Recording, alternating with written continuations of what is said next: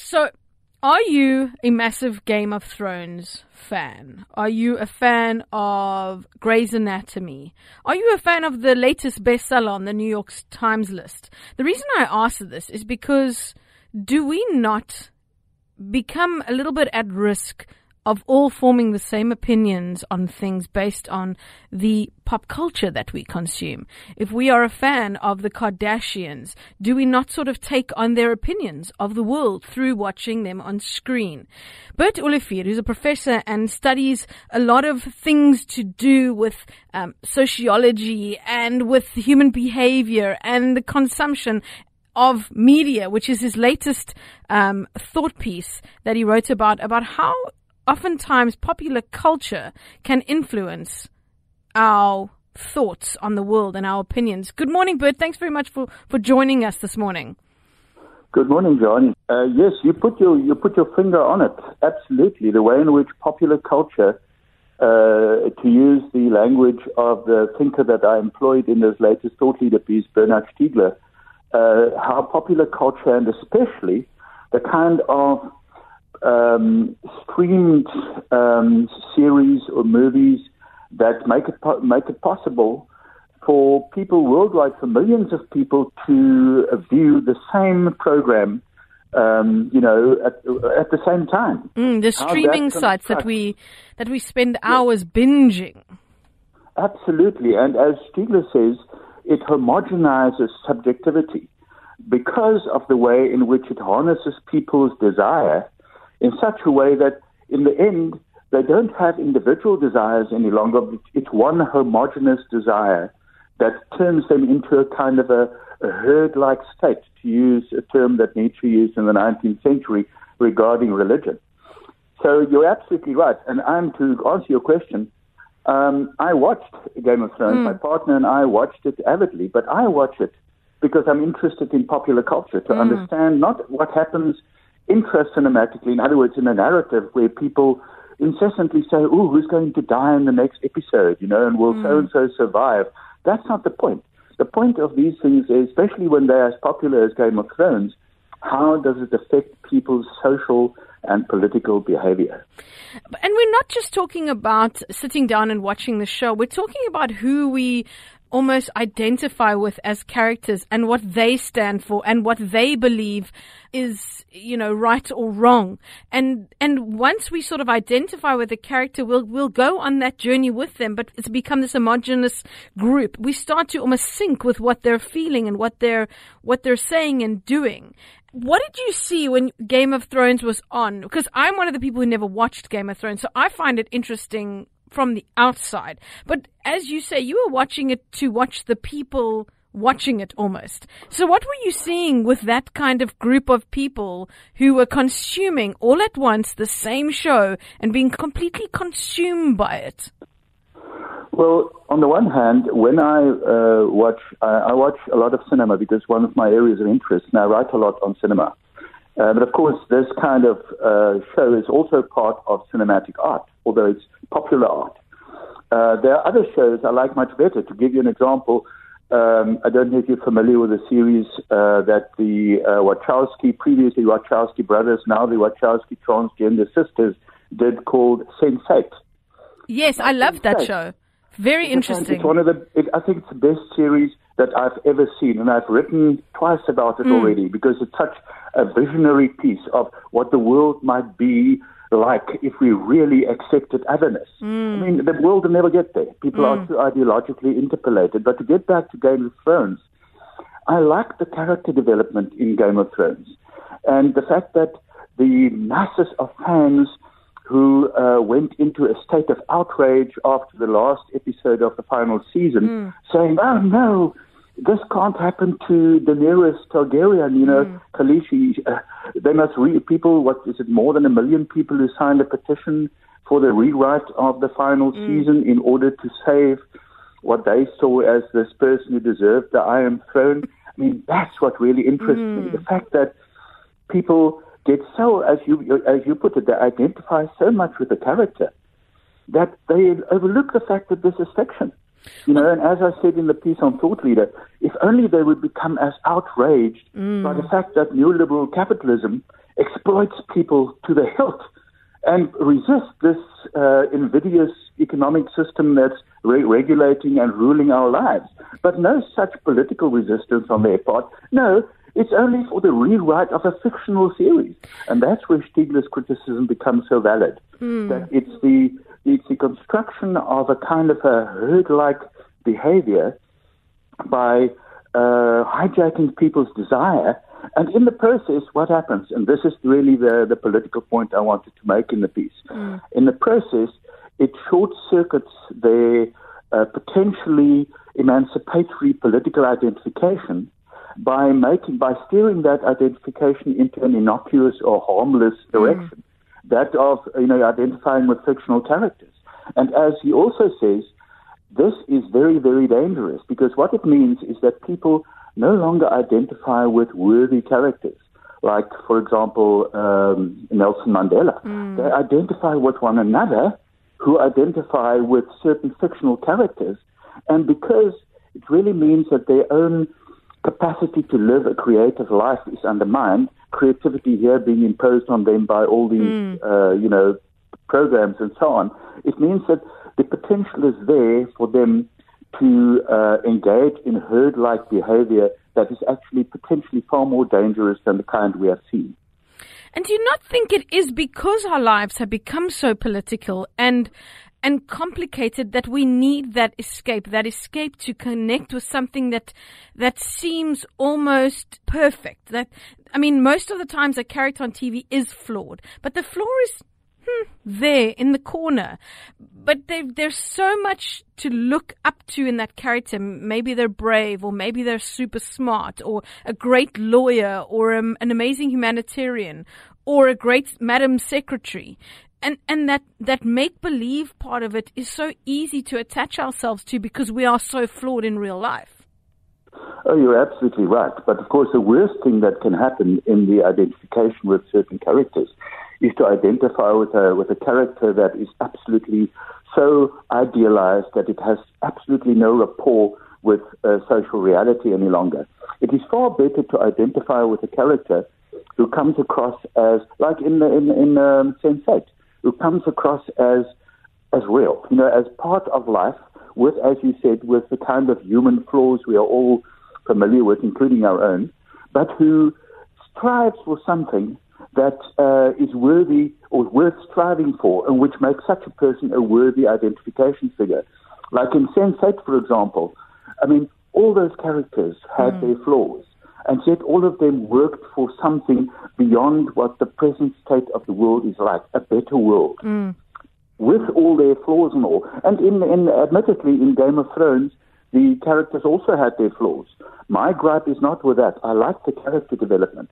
My gripe is with the effect of that kind of streamed program on people's subjectivity that actually diffuses their potential capacity to resist neoliberal strategies. Because in a way, these programs are anesthetics. They anesthetize people into thinking, oh, the world is fine, whereas the world is not fine. Yeah. Who can tell me who can give me any example of a political leader today in the world with whom we can identify? I can't think of one, not in our country nor overseas. Yeah. I identified for some time with Emmanuel Macron of France, until I realized that, when the Yellow Vests started rebelling in France, until I realized that they were right, that he's just another person who's promoting neoliberal ideals, and he's got absolutely no receptivity for the middle classes and the poor. So even he fell by the wayside. And I guess it also goes all the way down from a show like Game of Thrones, a big, huge HBO production, all the way down to your soapies, because those are consumed daily by South Africans and by people from all around the world. And I could also say reality TV, where we are being shown a version of reality, or a storyline that continues on, and we get so invested in the characters and their developments that we will rather avoid our own political, as you say, 1 million people sign a petition, but we won't, get on board to support rape crisis in a jam or something like that.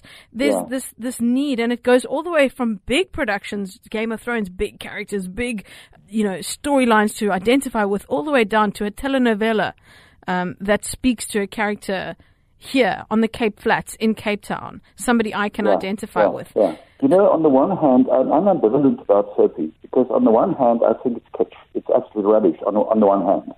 But on the other hand, the kind of space conjured up by a soapie offers many viewers a place within which they can find similarities between the kind of life problems that they experience and the life problems faced by the characters in the soapies. And very often they can find some kind of indication of how to deal with their own problems. So I'm ambivalent about it. I mean, I will never reject popular art as being only kitsch. Popular art is also art, even though it has this aspect of kitsch. But my take on this would be that if as long, and unfortunately this is absent, if people generally had some kind of guideline about how to interpret all kinds of popular art, it would be fantastic. I mean, apart from philosophy, I used to teach critical film studies. And my students used to say to me that after a year in critical film studies, they used to look at all kinds of films, from popular art through to art films with different eyes. But the reason is, I taught them film semiotics. How do you interpret images? How do you notice, or how can you be taught to see the way in which previous images are modified by later images along what we call the syntagmatic axis of meaning, and how resemblances, what we call the paradigmatic axis of meaning, how those resemblances between different images at different times in the diegesis, in the unfolding of the cinematic narrative, how they affect each other in order to tell the viewer something. Now, if all people had that opportunity, they would probably be able to understand far more what the meaning of what the significance of soapies in their lives are. Just to give you one example of a way to teach people how to understand this, I don't know if you know David Lynch's work. A wonderful filmmaker, kind of an enfant terrible of Hollywood. But you probably remember he made a series called Twin Peaks at one stage. Oh, yes. And later on he brought out a full-length movie on Twin Peaks called Twin Peaks Fire Walk With Me. In fact, one of my master students is working on that at the moment, on David Lynch's Twin Peaks Fire Walk With Me. But when the TV series came out, it had the form of a soapie. But it was only in format that it resembled the soapie, because the whole thing was a parody of the soap opera. And what that means is it kind of led people up the way in which Dallas and Dynasty and all those soaps lead people up to say, oh heavens, are these two going to get married? Is she going to have his child? And that kind of thing. And then it would pull the carpet from under people's feet. And they would say, what the hell happened there? In other words, Lynch disappointed expectations all the time. In this way, showing viewers how stupid they are to invest all their expectations in soapy characters. That's so interesting, because as somebody who goes out to make art, as an artist, whether you're a sculptor or a painter or a musician, you want to make money. But to make money, you almost have to become this commercial success. And then you are being consumed by this homogenous group. So it's kind of a catch-22, because you want to go out there and express your artistic view on your life, a view on your take on something, that expression that you need to get out into the world. But if it's not being seen by this huge group of people and appreciated and being discussed, and you're making money, then do you know what I mean? There's this weird balance that you've got to find. Take Sense8, for example, again.